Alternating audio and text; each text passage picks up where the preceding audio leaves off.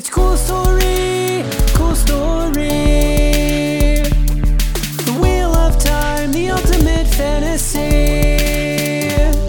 It's cool story, cool story. Hey, Hi. how's it going? You know what I was just realizing? No. I was realizing that we've neglected to say our names at the beginning of either of our podcasts for a while. Yeah, we've really just started to be like, we're just with our friends. Everybody knows us. Hello.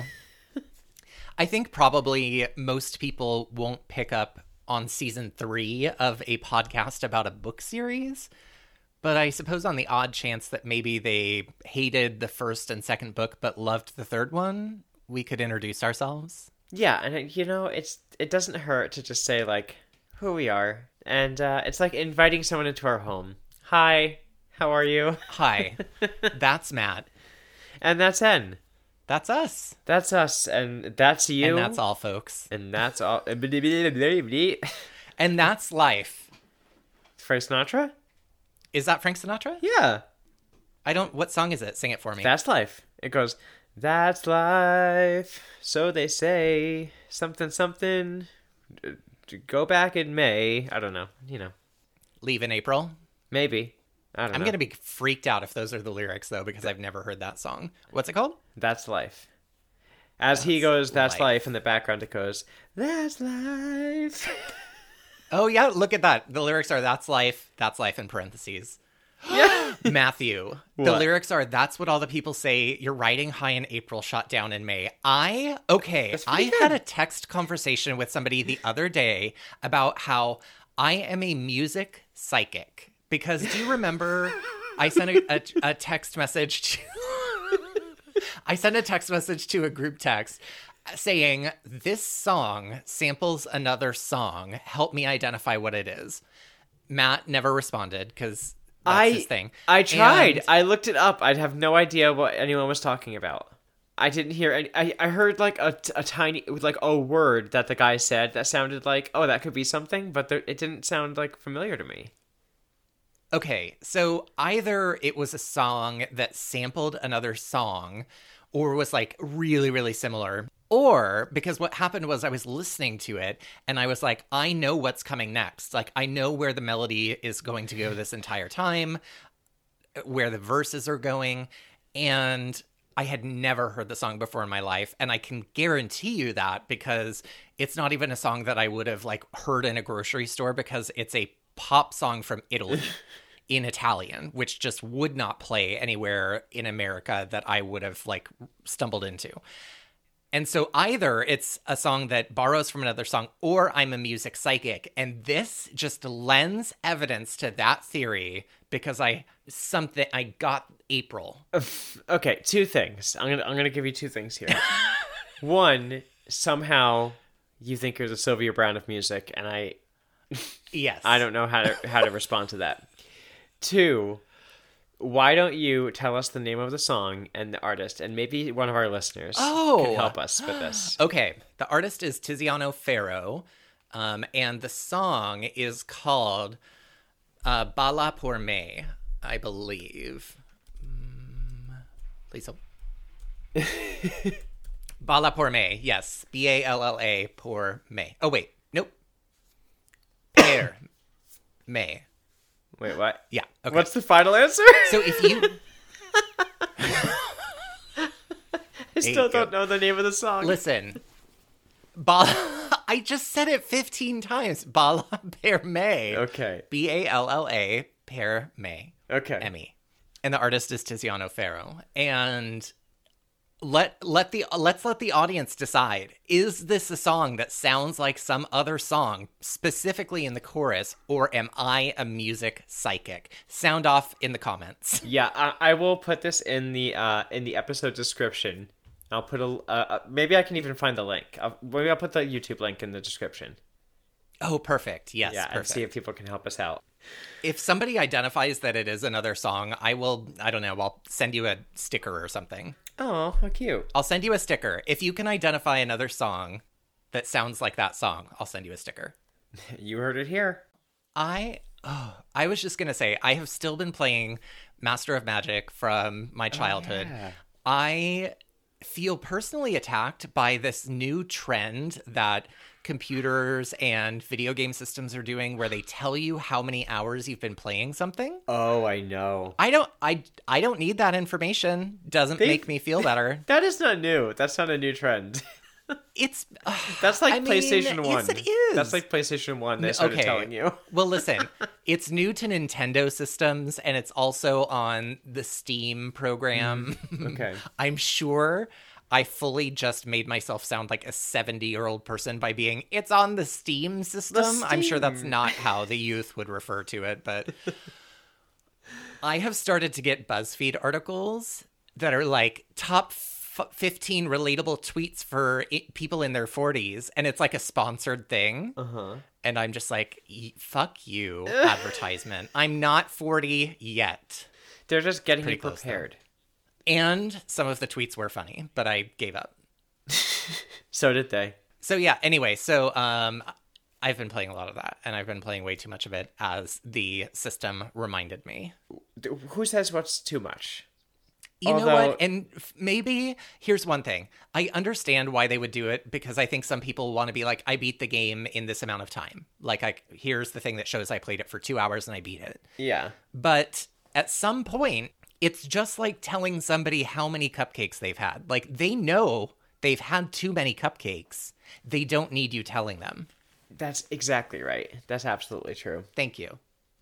And you know, I actually have my own like anxieties over that little clock on the game too, because I don't want the number to be astronomical, even like the chance of it. Who am I to criticize you? Who are you? Who are you? Where are we? Where are we? We're at Cool Story, your favorite podcast. That's right. We are back, and I think now we've been around for more than a year by the time this episode comes out. That's right. How did we all celebrate the anniversary of our podcast? Yeah. How did you honor and recognize us? Tell us. Send Yeah. an email. Send an email our way. Speaking of feedback, It doesn't. Just send an email. It doesn't have to be to us. Yeah, send an email to anybody. Tell your. Really, honestly, you should tell all of your friends how you celebrated our anniversary. That would actually be helpful. I mean, I know that you didn't celebrate. I'm joking. I know you didn't celebrate our anniversary, but I mean, it would be helpful if you told all your friends about how cool our podcast is. Yeah, that would be pretty cool. I wouldn't mind that. I was gonna say, speaking of feedback, did we talk about our most recent review on Cool Story? No. Tell me more. Okay. Their name is Joseph Rosef, and this is I love that. I know, I love it. The first review of 2021 also. So they wrote Good job, Joseph Rosef. Thank you, Joseph Rosef. I like their title. I don't know if it cuts off on Apple Podcasts, so I don't know if their like title is longer because there's an ellipsis. Oh, okay. But it says fun and sometimes insightful. ... I would agree. Sometimes. I would agree. I mean, really. Oh, And they boy, wrote, that is funny. I know, I love it. They wrote, love N and Matt. They've got a fantastic podcast on their hands. I've burned through the first 2 seasons in a little over a week, and I'm waiting for season 3 to begin, which we are here now. They wrote, for which I will never forgive them. Seriously, though, if you're a new reader or a veteran, there's so much to love here. They're fun, goofy, sometimes insightful, and sometimes outright hilarious. Aw. If you're a Thank you. Wheel of Time fan and are hunting for Wheel of Time related content, this is the podcast you're looking for. So thank you so Aw, much. That's so nice. Right? Thank you. Yeah, I put that like on my Facebook. My little introduction. Fun and sometimes insightful. I'm putting that on my like LinkedIn headline, funny and sometimes insightful. That's literally like how I've survived work. I have messages from our friendly fact-checking cheetah, Pythos Triple Kitty. Oh, yay. So, hi Pythos, it's good to hear Hi. from you again. We haven't heard from you in a minute, and I'm going to choose to believe that that's because everything we said was correct, not because you were busy. Yes, that's got to be it. We were just so on the money. Oh, boy. Okay, so just a couple of little facts for us from previous episodes. So Sylvia Browne died in 2013 and was actually indicted for fraud at one point. Did you know that? I didn't, but thank God. I mean, I'm not surprised, frankly. She pled no contest and got probation and 200 hours of community service. And They wrote, no word on whether Montel Jordan's show counts as community service. They also said Master of Magic, the game I literally just mentioned, was originally released in 94, and Pythos agrees that it's excellent, so good taste. And a port for it was released to the PlayStation 1 in 1997. Oh, but only as a Japan exclusive release, and then otherwise it's PC, and probably won't be playable on the PS4, which I think, Matt, you might have mentioned trying to play that. Any other, anything else from Pythos? Nothing else from Pythos. I said something funny on Twitter, and the Wheel of Time, like, actual TV show replied to me. Oh my God, I know what it is. So, you know how in the last episode, I think it was the last episode, we were talking about how Perrin and Moiraine, their entire exchange is the Daenerys and Thor, like, squinty face at each other, like, really? I saw that tweet that you put. Jokingly... Oh, okay, yeah. I tweeted Watt on Prime and said that this was live footage, and I really appreciate how they trust me with such confidential information. And they replied, and I think we might have gotten some new listeners or followers out of that reply. So thank you, Wheel of Time on Prime, and I'm excited for your show. And just a reminder for anybody who's listening, when the show comes out, Matt and I are planning to do side quest episodes or something specific to the episodes as well. Yeah, for sure. Absolutely. I cannot wait. That's going to be even more fun. Oh, yeah. And we talked about live streaming our reactions. That could be fun. That could be fun. If I'm praying that the show is amazing and not terrible. I think it's going to be. If it is truly terrible, we will Mystery Science Theater 3000 the shit out of that. Absolutely. We won't miss an opportunity. But I do think it's going to be really good. Me too. Should we do the thing we came here to do? The Macarena? Mm-hmm. I'm already doing it. Yeah, I'm ready. I'm ready when you are. Okay, great. Well, you are the first chapter, so I think I'm ready when you are, really. Well, last we spoke, we were in chapter 6. You know, we've had a lot of Perrin. And the chapter icon for chapter 7 is the Flame of Tar Valon. And the title is The Way Out of the Mountains. And I was like, okay, I love Perrin. This is not a secret. But finally, someone else. Because, you know, it's been a lot. And it's going to be an Aes Sedai. It's been a lot of Perrin, yeah. Yeah, it's going to be an Aes Sedai. Maybe it's Moiraine, finally. Or maybe we'll go back to where Nynaeve and Egwene are. So, drum roll. It's a Perrin chapter. Oh. Slide that. Can you do a drum roll? Not with my mouth. What can you do a drum roll with, Matt? Mozzarella sticks. So, it's Perrin. It's Perrin again, and I just can't. It's like enough. You want a little variety. Who do you want to hear from, Matt? I want to miss Perrin. I want to hear from Egwene or Nynaeve. Okay, those are both great choices. Yeah, you know, just like a moment. Just a moment. Yeah. So last we were with them, they had split off, and it's now, I guess, just the 4. So it's Perrin, Lan, Moiraine, and Loial. RJ writes like this really beautiful passage about how the shift in scenery is as they descend. Because remember one of my favorite things about the last chapters was like that snowy sort of how he captured that winter feeling. And now in this one, he kind of like we're transitioning out of that as they go down the mountain. And RJ writes, "It's a new spring." Isn't that the name of the little prologue? Yeah. Yes. New spring. So, but it's unrelated. I said that like it meant something, and it really didn't. So RJ writes, hour by hour, they rode out of the tailings of winter and into the first days of spring. The last remnants of snow vanished, and grasses and wildflowers, White Maiden's Hope and Pink Jump Up, began to cover the high meadows they crossed. Trees appeared more often, with more leaves, and grasslarks and robins sang in the branches. And I just thought, it's such a beautiful, like, just transition out. And it describes it really, like, succinctly, more than I would have been able to. It kind of feels like they're walking into a scene from Bambi. Like, it's just so resplendent sounding. Exactly. I was just going to say something. Did you ever see I don't think it's in Beauty and the Beast. I always think it is, where there's like half winter and half like spring in the same scene. Like they do it like half spring, half winter, like they're like showing the passage of time, or like there's actually spring and winter in the same space. In the same space, like delineated on the ground. Maybe I'm thinking of a different movie. I don't remember. I thought it was Beauty and the Beast, but I'm thinking it's not. Yeah, someone Save help me. us. I just loved this description because I like that sort of like they're just going down the mountain and it feels like a totally different vibe already, and you can feel like everything is changing.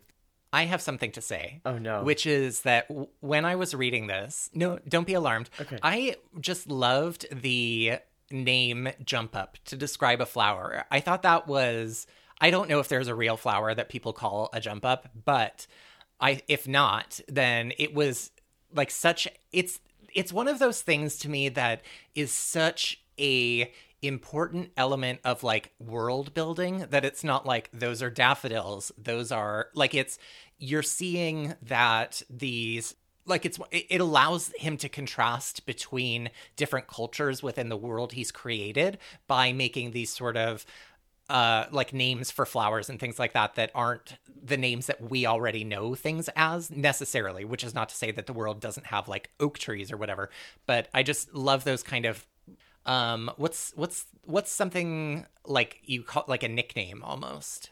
Oh, like the term for that idea? Yeah. Oh, like a Yeah. colloquialism? Oh, colloquialism. Yeah, maybe that's Yeah. it. I'm sure Pythos will correct me if that's not right.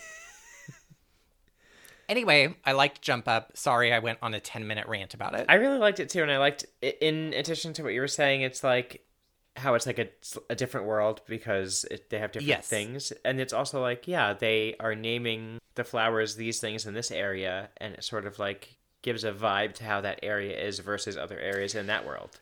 Plus,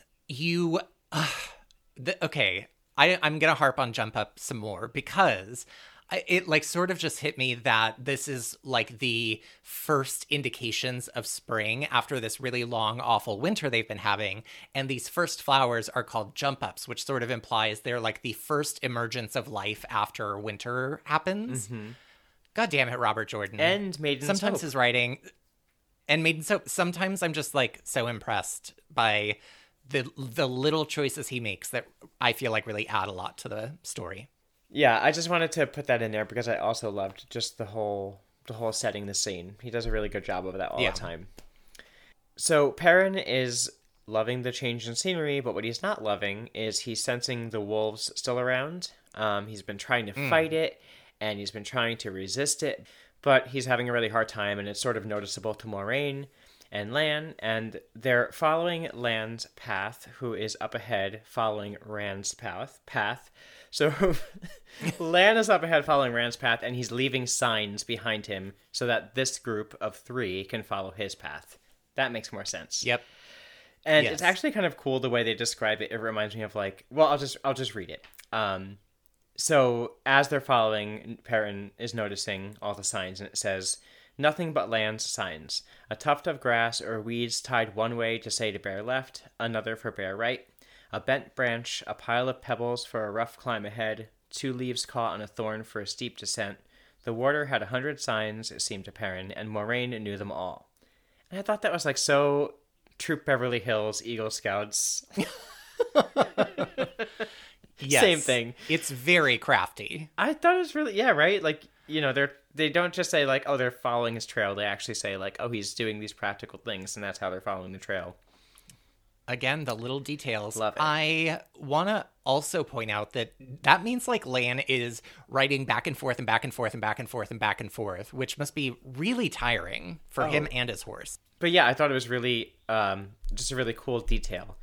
And they're following along, and even though Lan is so helpful and doing all of this, Moiraine is getting really frustrated because he's making them stop every night at nightfall. For some reason, he doesn't feel like it's safe. As they're arguing about it, when she's particularly peeved, she threatens to send him to Mirel. That's the Aes Sedai that we heard her say, like, oh, I guess, you know, after I'm gone, that's who you're going to be promised to, right?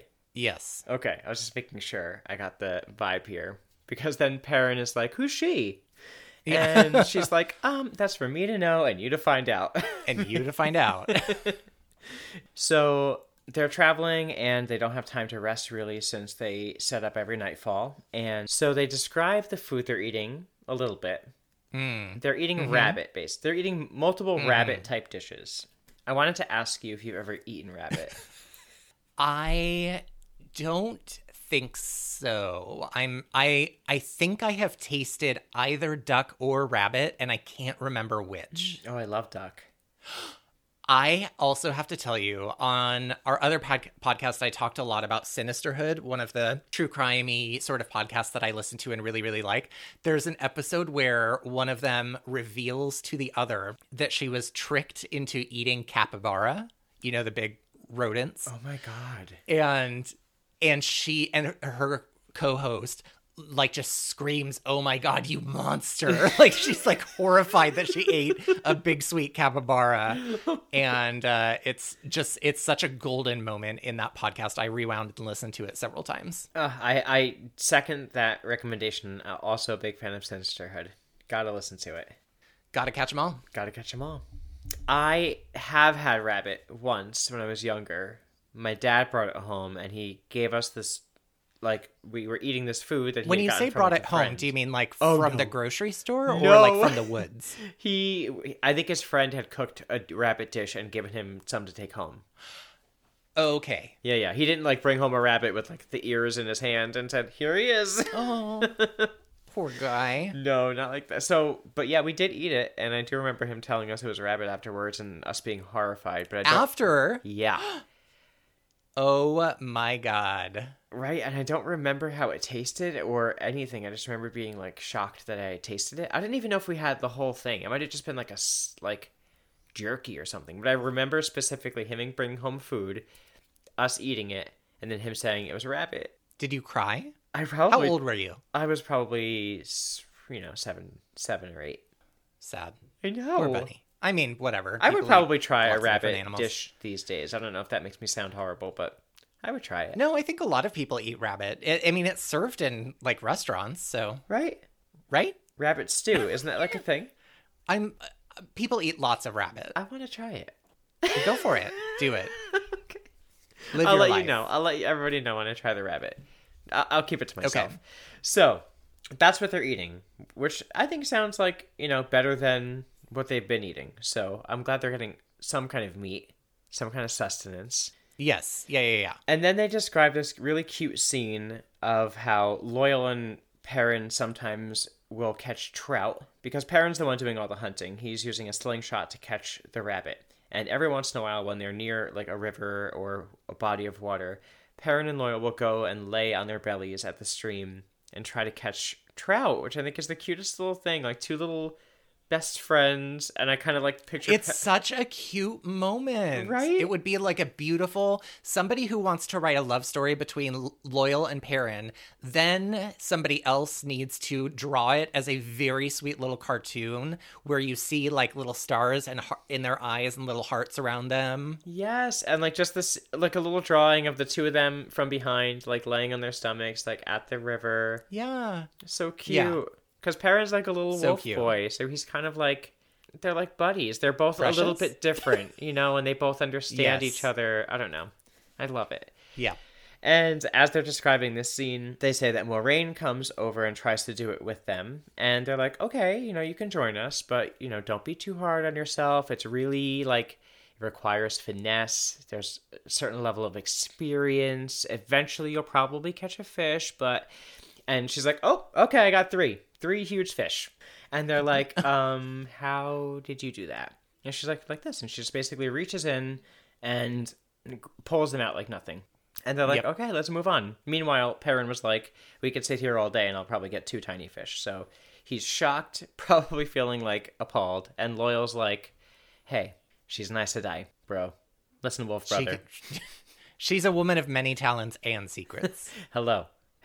Where have you? Why? What is this shocking to you that Moraine is doing something unexplained? Right. And I almost called him Poiraine. Perrin is about to ask. That's their little shipping. fan fiction. Poiraine sounds like poutine. Moraine. So Perrin is about to ask Moraine to clean the fish because that's been the rule. Like you catch the fish, you clean them. And then it says, quote, "There was no particular expression on her smooth face, but her dark eyes did not waver, and they appeared to know what he was going to say and have dismissed it out of hand already." And I was like, She basically gives him a look that says, "Don't try me, bitch." exactly. I was like, you are an icon for that moment alone. If she had like sunglasses, she would have just lowered them onto her nose and then slowly put them back up. Exactly. Yeah. And then Loyal and Perrin start, doing the job instead, and they're kind of talking shit about her. And Perrin's basically like, I can't believe we have to do this, and Loyal's telling him, well, this is probably retaliation because you have a smart mouth, and, she's trying to get us back in the habit of doing things as she says, and she'll probably have us in that habit soon enough at this rate. And then out of nowhere, like Tuxedo Mask, Lan appears saying, "A habit you should have never lost." Burn. Damn! Ooh, He just like hops out of the side of the frame. Hello. And then he's like gone, and he's like, let's go. I was like, oh my gosh. Perrin now is noticing that no matter how hard he tries to resist or refuse on this journey to do things and to do these tasks like cleaning the fish and all, even like desaddling horses and all this stuff, Moiraine just has this way of persuading him to her will. Yeah, and Perrin is he's much more logical, I think, than Rand. Like, Rand is very much the stubborn, like, I'm going to do the opposite of what you tell me, and then realizes, okay, maybe you were right. Like, he's much more of that personality, so I think she just has to interact with them really differently. Yeah. I will say, in this chapter, especially, I feel like Perrin is very Rand-like. And it's like he's so resistant, and I just want him to just... The wolves have never done him wrong. The wolves have never done him wrong yet. So... No, but the next chapter is going to be interesting. Yeah, exactly. And that's basically where my chapter ends. They arrive at Jara, right? I just say Jara. Okay, yeah. They arrive at Jara, which And is also- near Amadisia, and yeah, that's the end. I was going to say, and also, we could say it any fucking way we want because we're never coming back to this town. Oh, wow. Okay, Jara, it is. I mean, there's lots of cities like that over the course of the book series, I think. How about Amadisia? Do we see that city again? Oh, for sure, yeah, because that's the capital of the Children of the Light. Okay, good, because I like that name, Amadisia. Amadisia. It kind of sounds like Rock Me Amadeus, which I'm not going to lie is a song that I secretly enjoy. Oh, I outwardly enjoy that song. Great. I need to listen to that. I've been...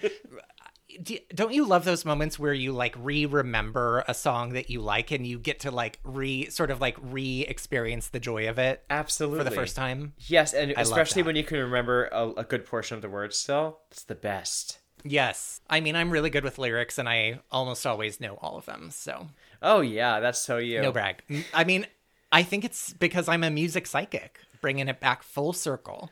I'm going to say that you've at least messed up lyrics in one of the seasons of this podcast. So being a music psychic is a pretty lofty claim. I literally thought you were about to say in one of your drag performances, and I was going to hang up on you. How dare no, you are a flawless lip syncer. Well, great job on chapter 7. Thanks. Now let's go to chapter 8, Let's do it. which is called Jara. The sigil for this chapter is a wolf because we are still with Perrin. It's a very Perrin-heavy book so far. Yeah. So they're walking to Jara, and immediately they're like, what happened in this town? Because it looks like a Van Wilder film, like the set of a Van Wilder film. There's like beer bottles everywhere and like underwear hanging from a flagpole and Chandeliers. all kinds of things that On the ground. Yes. People have been wearing lampshades as hat. They're passed out by the side of the road right now. Perrin sniffs the air and smells the fragrance of sweet wine and spiced cakes. And I was wondering, have we ever discussed what we think a spiced cake tastes like? No, but I'd love to. I would too. I have my vision already since I have been thinking about this. Well, before you tell me your vision, I just want to say spice cake. Any type of spice cake is like one of my favorite cakes of all time. So I was excited. Oh, really? Yes. Of all time. One of Wow, my okay. absolute if that's an option when I go someplace and they're like, oh, here's 5 cakes we have, I would pick spice cake if they had it. Does that include like carrot cake for you? Yes and no. Carrot cake's kind of like its own special thing, but it's definitely like a spice cake. If we're gonna put it in a category, then yes. Cake Spice, by the way, is the missing seventh Spice Girl. She was, there was actually, it would be sixth because there's only 5 of them. I took a guess. I couldn't remember. I've never really liked them. I'm gonna pretend I didn't hear that and tell you that before there were the current 5, there was another Spice Girl cast that I think. A Spice Girl? Yeah, her name was Burl. Burl. Burl, comma She was Milton. Muscle Spice. Okay, Milton Berle as the Spice Girl is way better. So spice cake for you is like what? I would put it in a bunt type shape, ideally. Okay. Mm-hmm. And then it would be, it wouldn't be as fluffy, or like, it's not like fluffy, but it's not super dense like a It would be carrot more cake. like, almost more like bready, grainy kind of texture. Yes. Like, Yeah, exactly. okay. Mhm. And then it would be cinnamon, like cloves, nutmeg, cardamom, all of these types of spices. Like almost like a chai spice, like the kind of spices you get in like a chai. And then it would have a glaze, or like it would have a frosting, but it wouldn't be a heavy frosting. It would either be like a glaze or like a transparent kind of glaze on it. Yeah, like a translucent. You know what I mean? Like yeah, exactly. And it would be some sort of like maybe a citrus glaze, almost like an orange glaze. Yes. Oh my god! I'm not just a music psychic. Okay. What about you? I agree. And now that I'm thinking about it, the orange glaze is really ideal. Yeah, I think it borders on a bread. Mm-hmm. And in the way that like pumpkin bread is a bread. Oh, yeah. Yes, exactly. You know? So I kind of envision it as pumpkin bready, which I will admit I could be biased because I have been having pumpkin bread for breakfast every single morning for like the past 3.5 weeks. I love pumpkin bread. I baked a bunch of it and I've just been eating a bunch of pumpkin muffins and also buying Starbucks pumpkin bread. My recipe has orange juice in it. And so when you said like an orange glaze, I was thinking about how delicious something like very sweet, light, citrusy glaze on top of it would be delicious. Oh my god, a pumpkin muffin with orange juice in the recipe. That sounds amazing. So Perrin also starts to smell something in the air, a terrible odor that raises the hair on the back of his neck with its vileness, and then it was gone. And he thinks to himself, please don't let it be Rand. Please don't let it be Rand. And like hoping that this terrible smell isn't Rand going mad, basically. What does he think he's gonna like transform into? Well, I mean, just like he has the ability to channel and is slowly going insane. Yeah, and I guess, I mean, hearing smells like violence. I mean, I know that's not what, like, the same thing, but I guess it's kind of like that, like, bad feelings. So, this smell. I would like to hear from the listeners on what you think this smell is, and I would like to hear from you, Matt, on what you think this smell is. I suspect that the smell is someone following Rand that we don't know about. Okay. And okay. Okay. I don't know who it is. Like, I don't know if it's like anyone we've met yet, or if it's just a dark friend or another one of the Forsaken or what. But I think it's something bad following Rand. So I will say, this won't spoil what you think, but I will say we never really get the explanation for what the vile smell is. And I have my own theories about it, but I'm interested to hear what other people think it is too. Okay. I think, so later on in this chapter, we learned that there are white cloaks, or have been white cloaks in this town recently. And remember, Padon Fane is with the leader of the white cloaks right now, doing his like magical poison spreading influence. And so I think that that's what this smell is about a sort of corruption of the white cloaks. Interesting. That's my theory. I would be really say. interested to hear people say if they totally disagree with me or not. Yeah, let me know what they say because I won't be on Twitter. Okay, great. So They make their way toward a nearby inn, and they see a man who Perrin rudely thinks looks like a frog, and his name is Simeon. Simeon welcomes them, and Moraine is like, so what's been going on in your town? Why does it look like a frat party? And Simeon replies, why? Oh, and Moraine is like, did you have a wedding?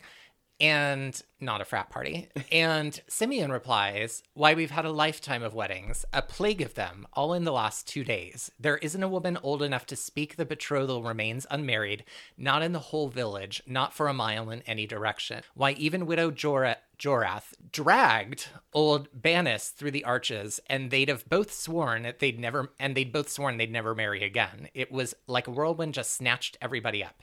Perrin is like, great, I don't give a shit about this. Have you seen a man? And starts to describe Rand. And Moraine is like, bop, bop, bop, bop, bop, bop, bop, bop. And Lan makes like a little secret signal at Perrin that's like, shut the fuck up.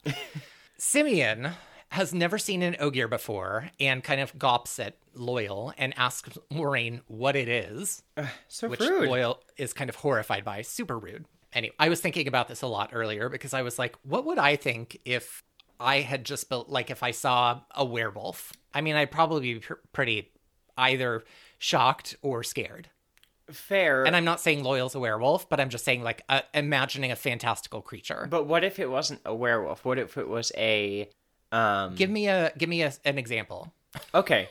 What if I like how you're trying to, and I'm yelling at you. Do it, Matt. Well, you know Give why? Because a werewolf is obvious. I'm gonna do it.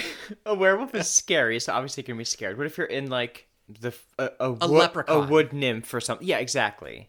Would you be like, I think horrified? I think if I saw a wood nymph, I think I would honestly think I was actually like hallucinating.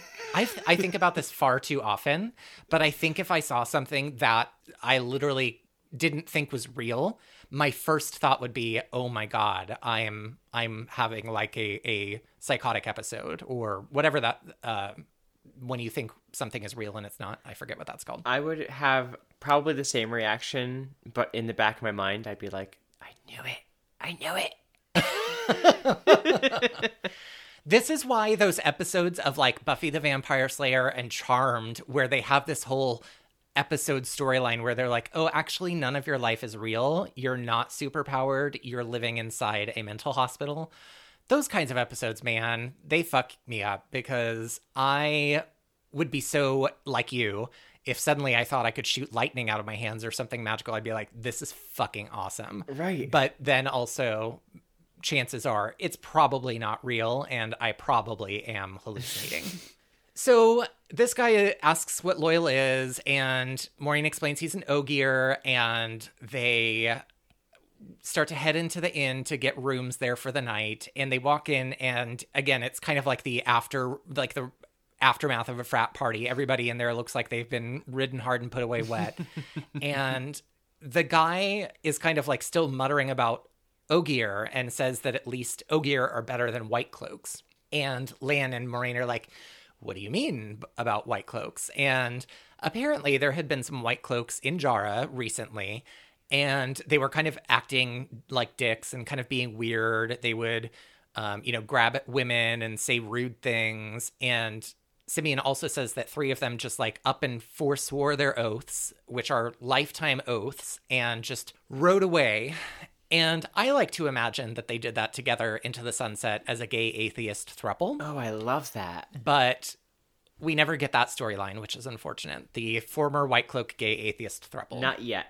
Not yet. Wheel of Time on Prime. Honestly. So Perrin asks Simeon, like, why didn't you stop them from being assholes? And Simeon replies, well, we're not all muscle-bound hotties with big axes. Some of us are just like plain farm folk. He talks about how 2 White Cloaks even started trying to set fire to the village, claiming Jara was full of dark friends. But the other White Cloaks stopped them, and they all eventually kind of like rode out back toward Amadicia. And Lan notes that this is pretty rough behavior even for White Cloaks. So again, let's come back to what's going on with the White Cloaks at the end of this chapter, because I want to talk about that. So they head upstairs, and Simeon shows them to their rooms. And the minute that Moraine is out of earshot, Perrin is like, hey, have you seen my friend Rand? Even though both Moraine and Lan were just like, shut the fuck up. They just think they know better all the time, these boys. I mean, it's like a shut the fuck up only lasts for about 12 seconds and then they have to renew it. It's really like they cannot get mad for the way Moraine is not telling them information and keeping things from them, because look how they act when they get even the slightest bit of agency. It's true. It's true. You're right. She's like, why would I trust you with information when your favorite thing to do is gossip? You're a gossip, Same. Perrin Ibarra. Exactly. So the guy, or Simeon, says, oh yeah, I've seen that guy. He was playing the flute. He talks about how hot Rand was. And then he asks Perrin, oh, is he your friend? Perrin says, well, why do you ask? Why do you ask if he's my friend? And Simeon says, well, no reason really. He was just like acting kind of weird, talking to himself, screamed to himself awake in the middle of the night, and talked about somebody chasing him and how he had to be the first one to kill him. But no big deal. I'm sure he's like probably a really nice guy. Don't worry about it. And Perrin's response to this is to say, like, oh, yeah, it's cool.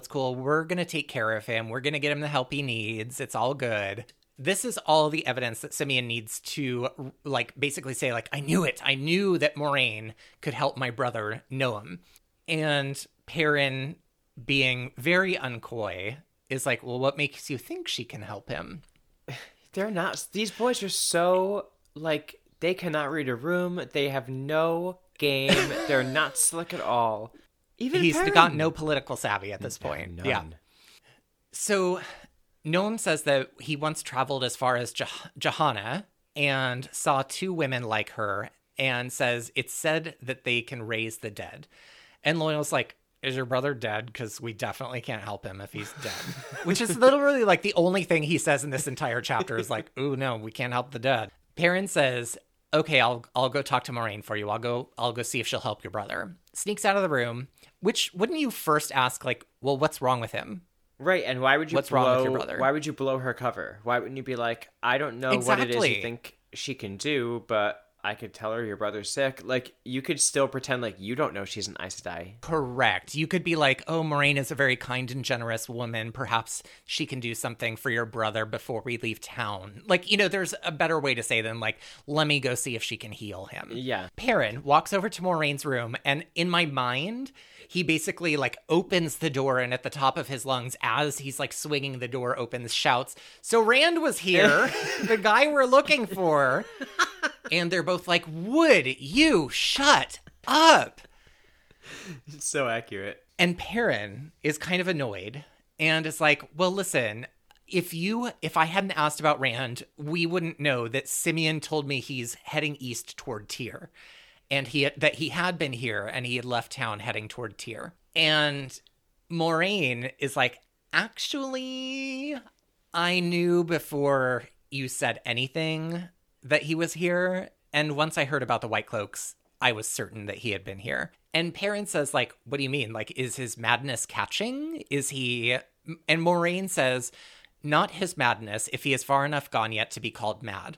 Perrin, he is more strongly Ta'veren than anyone since the Age of Legends. Yesterday, in this village, the pattern moved, shaped itself around him like clay shaped on a mold. The weddings, the White Cloaks, these were enough to say Rand had been here for anyone who knew to listen. So part of the White Cloak's weird behavior, I think, can be attributed to the fact that Rand is Ta'veren and is kind of like warping the pattern around him in strange ways. Because Lan says, it is said that there are times when people in the same room with Hawkwing spoke truth when they meant to lie, made decisions they had not even known they were contemplating. Times when every toss of dice, every turn of the cards went his way, but only times. Perrin then sasses Moraine, and she out-sasses him, of course, because she's a sass master. And he remembers the whole reason he came in here in the first place, which was to say, like, oh yeah, by the way, Simeon knows you're an Aes Sedai, and his brother needs your help.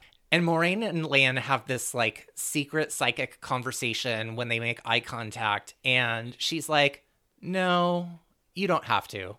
And basically, Perrin is like, oh my god, Lan was, like, literally ready to kill Simeon to keep this secret.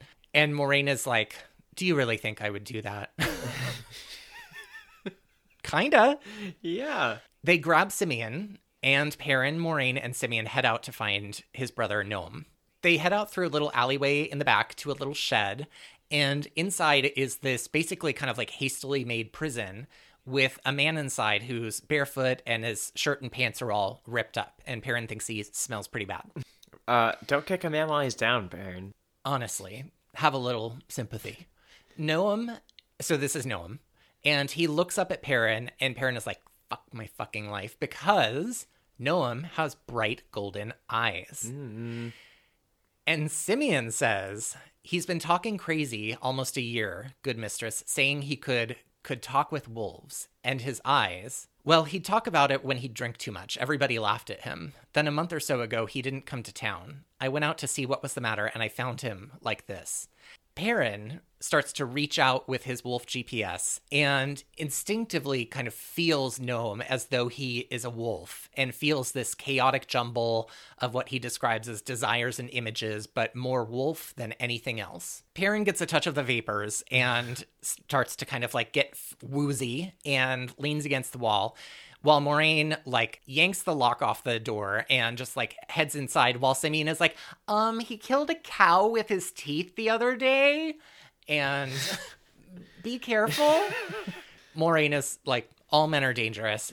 Amen, sister. And when she walks in, he starts to like bare his teeth and growl at her, and RJ says he had a rumble that deepened till his whole body quivered. But again, because Moiraine is a boss, he trails off into a whimper, and she like quickly touches the sides of his head and then walks out and closes the door behind her without saying anything. Noam throws himself against it, snarling and biting at the bars. And Moiraine says to Simeon that she's sorry she can't help him. She says, healing is not a simple matter, Simeon, and it comes from within as much as the healer. There is nothing here that remembers being Noam, nothing that remembers being a man. There are no maps remaining to show him the path back, and nothing left to take that path. Noam is gone, Simeon. And Simeon, number one, I just really liked how that was written. I thought those were beautiful word choices and a beautiful analogy. Yeah. And Simeon is immediately like, thank you, I know you would have done something if you could have, which I like Simeon. Yeah. Controversial. Really? It's not controversial. Oh, I was gonna say. Nobody has opinions on this man at all. He does not matter. Besides this chapter. Noam calms down and is RJ writes that he was staring at Perrin, panting, and I wrote, same. Pouring. Oh my god, I did it too. It's a match made in heaven. Perrin grabs the lock off the gate and says to Simeon that he should choose whether Noam goes free or not, because Simeon is thinking, I'll keep him safe in this cage. And Perrin says he'll die in this cage. He might die out in the world, but he'll die in this cage. Wolves can't be caged. And so Simeon says he should be free. And so they open the cage and Noam runs out on all fours into the night. And Simeon jokes about how they'll say he turned into a wolf, fur and all. And Perrin thinks to himself, he may not have fur, but he's a wolf. He's a wolf, not man. Light help me.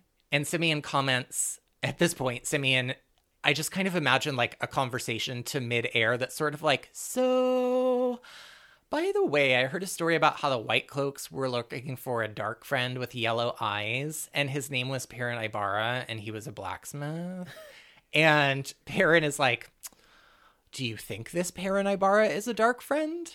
And Simeon is like, a dark friend wouldn't care if my brother died in a cage.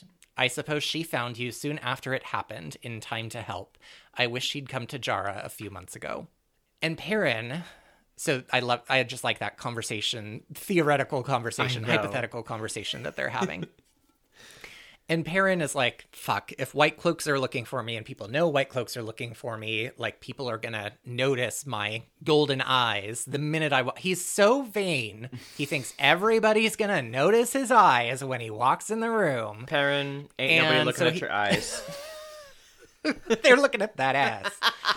So Perrin asks if Simeon will bring his dinner to his room so that he doesn't have to be seen by people. And Simeon, in just like a really sweet, kind moment, is like, I'll even bring your breakfast too, so that nobody has to see you until you leave. And Perrin ends the chapter by saying, you're a good man, Charlie Brown. And then they stroll off arm in arm. Aww. That part didn't happen, but that's how I like to picture it. That and my gay atheist throuple I like it. I like the side stories.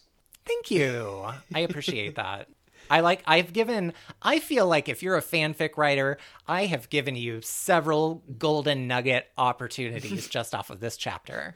I agree. I like doing that actually with books or movies and stuff. When a character kind of like disappears, I like to imagine what are you doing now? Went off and did. Yeah. Like there's a, you know how in romantic comedies, this is a common trope. There's like a couple and they break up and they're gone apart for a long time, and then they find each other again and they get back together, blah, blah, blah. Have I seen a romantic comedy? Yes. Well, you don't, but what happens to that guy or the girl gets dumped? Yeah. They just disappear and no one even cares. And I always think to myself, like, that person has to cancel their wedding. They have to call their whole family and tell them, Rachel McAdams got back together with her ex-boyfriend from when she was a teenager and canceled our wedding in a few days. So, sorry, Mom. There's a movie or a TV quote that when you were saying, like, what happens to them? What do they say? My first thought was, you used me for sex. And that's a quote from like a movie or a TV show, and I can't remember what it is. Oh, I don't know. You used me for sex. I feel like it's a man saying it. Oh my God, I've got it. Okay, it's from Sex and the City. Carrie is like kind of on like a dating spree, I think, and she hooks up with this guy, and he is terrible, terrible, terrible in bed. And then the next time they see each other, she's kind of like, listen, I'm not doing this again. I don't want to see you anymore. And he's like, you used me for sex. And then like walks off screen, and she like pause it. Like you can see like she's contemplating the meaning of reality, and then is like, what the fuck? Like you were terrible in bed. What do you mean I was using you for sex? Anyway, that was that's good that you got that. I'm glad that I could resolve that. Thank you. I'm proud of myself. Well, what was your favorite part of the chapters? Oh, good question. So we got the chapter where they walk down the mountain. I feel like because I talked about jump ups for like a solid 45 minutes, I'm forced to pick that. But I do actually think it's a really good moment, even though it's so insignificant. Like it's just world building that I really appreciate. But I do like that we have gotten a lot of Perrin's anxiety about the wolves in previous chapters, and then this to me sort of stands out as the first time that's like, oh, actually Perrin kind of has something to be anxious about. Yeah, it's the first time I'm like, oh wow, just kind of like how Rand feels like he has no control over becoming the dragon and ultimately possibly dying in one way or another. Now it's sort of like Perrin has that same fear, like I have no control over this whole wolf thing, and ultimately that's my future, and I can't do anything about it. Right, he's like, I'm sitting here running around worried that Rand is going mad, and like, shit, I could be going mad. Yeah. I could be a wolf man on all fours running into the night right now. But I would argue, like, can't he remember Elias, who is far older than them and has been the same as him for far longer and is living a life that is not, completely lost who he is. You know what I mean? Yeah. So he has another example of what could be.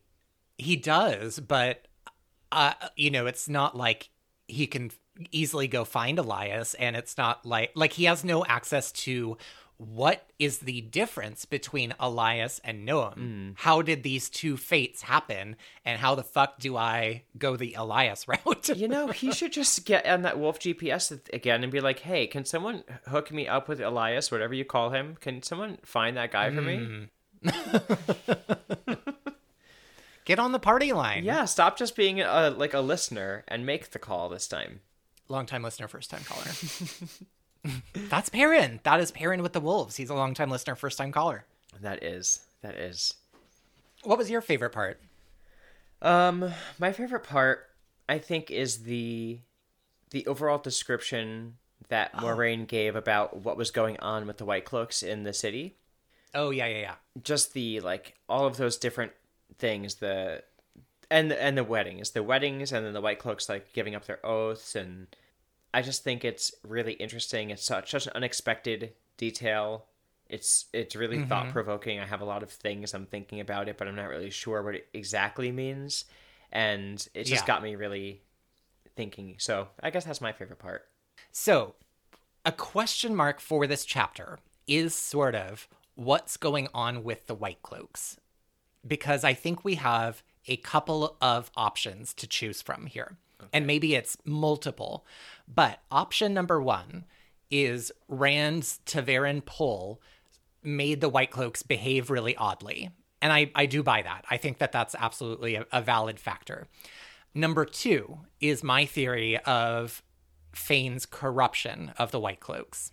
Number three, which we haven't talked about, is the Jara is full of dark friends, let's burn it down, is somebody who heard about Noam and his golden eyes and thought it was Perrin. Oh. Because remember, the dark friends are hunting a man with golden eyes named Perrin, and they're probably thinking like, oh, wait, what do you mean there's a man with gold eyes here in town? This place is dark, full of dark friends. We got to burn it down. I do think that could also be a third explanation that, again, we don't really get, and it's not super significant to the story. But I was like, as we were reading it, I was like, oh, that could also be a factor for their strange behavior. I had a fourth theory. Ooh, okay. Okay, so... Is it aliens? It's aliens! No. No, because remember you mentioned that Lan had said right afterwards that Arthur Hawkwing, it's been said that people that were in the same room as him would do things that they couldn't explain. Yeah. And all the things that they were doing seemed to be like telling truths that they didn't intend to, that kind of thing. So yes, it makes me behavior they wouldn't have chosen normally. Yeah, and this was right after Moiraine says that Arthur Hawkwing moved the pattern and his thread was like more powerful than anyone prior to Rand. And we know that Rand is like shifting the pattern, and that makes me think that, you know how we know, or I guess how they described it, the portal stones take you to like other possibilities or what ifs. Uh-huh. And that in all of these other what ifs, then we're supposing that, you know, there's a line of like fate that each person is following down in each what if. You know what I mean? Does that make sense? Like, yeah. So yes, like the multiverse basically exists, and it's sort of like the different paths and choices. It's sliding doors. Yes. So what sliding doors really explained the multiverse perfectly. I put that movie on our list. I haven't seen that movie since I was a kid. I want to see that again. I remember really liking it, but I don't know if it's any good actually. That should be one we all watch together then. Because me and Davey Davey want to watch it, so that could be one. I'm sure we could get Miles to watch it. I think he liked that movie. That sounds like a Miles movie. But I'm thinking that so Arthur Hawkwing, when he's in the room with these other people, and he had the stronger pull of Ta'veren, I'm wondering if it messed with the wheel, and since he was shifting his the pattern, what if the strength of whatever that is altered the people around him to do things that would have been a different what if? Does that make sense? Like, he's shifting the pattern, so maybe around him, sort of, things get a little bit blurry. Because, like, I don't know how time exactly works, but because it says that people were telling truths that they wouldn't normally have told. So maybe it, like, released them of, like, some of the binds of this like what if. And interesting. And now, so, like, they're doing something they would have done in another reality. Interesting. So, like, the pull of Ta'veren, like, thins the boundaries between the multiverse and leads people to make choices that they would have made in alternate realities. Yeah, so, like, those 3 white cloaks that gave up their oaths, maybe they just woke up and snapped out atheist throuple. Exactly. Maybe in whatever reality they were in, the circumstances that led to them becoming white cloaks didn't happen. And so now with Rand in town, time has changed, and they're sort of, like, opening their eyes and being like, what the hell am I doing? This is not what is going on? I'm in love with Kevin. Out of here. And Roger. By the way, I like that their names are Kevin and Roger. Could I have picked 2 names that were like less likely to be in this book series? Steve and Phil. But that was my sort of thought process. And I thought it was more extreme this time because Rand is more extreme. So the White Cloaks burning down the city was them losing it. Like, they don't understand what happened. Like, they suddenly are in a reality that they don't recognize. Interesting.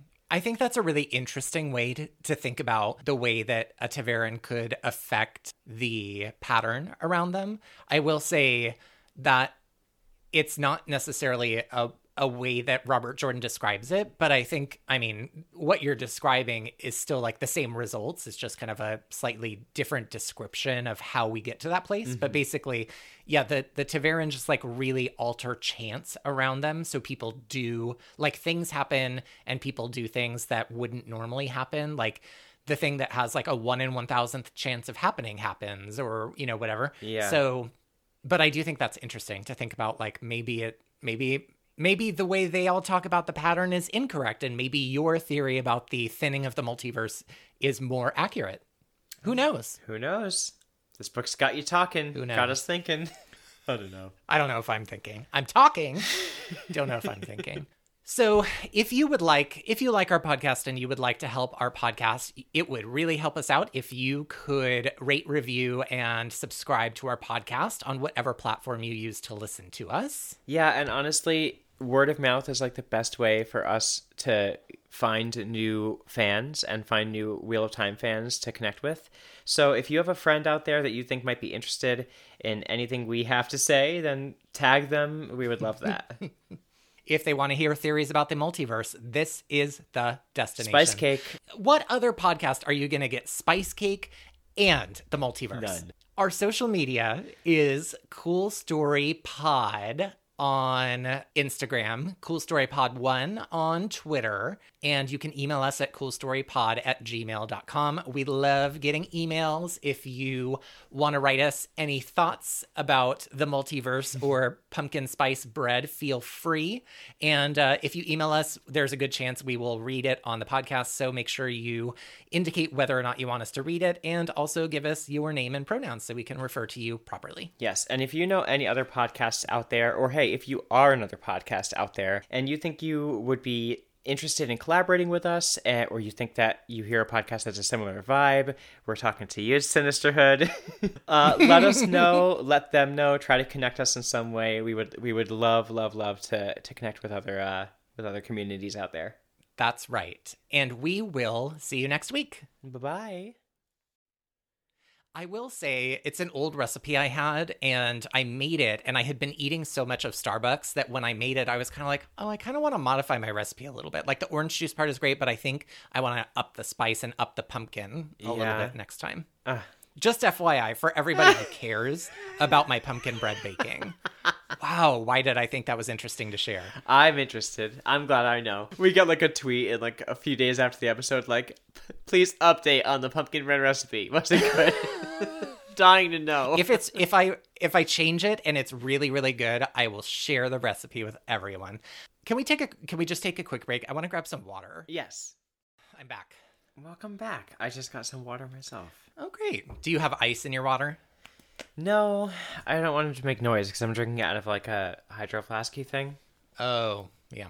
Are you a person who likes really, really cold water usually, though? It depends. Most of the time, I like it to be like cold, like from the fridge. I don't need ice, but it needs to be like very cold. But if I'm like dying of thirst, I actually like room temperature water. Like if I'm really, really thirsty, because I could drink a lot more of it, so I actually prefer it room temperature if I'm really thirsty. I mean, you asked. I mean, I'm not sure which is more interesting, me talking about my pumpkin bread or you talking about the preferred temperature of water. Wow. Oh, it's funny. I fully intended to cut at least a portion of the pumpkin bread conversation out, but now I'm not. I don't think you should. So Perrin is smelling spiced cakes and sweet wine. Are you gonna be okay? I had completely forgotten why we were talking about any of this. So for you to just go. Okay. So Perrin is eating spice cake. Not even eating, he's just smelling it. He's just smelling it. Oh, I need a moment. Hold on. Oh, now I need to take a sip of water. That really got me.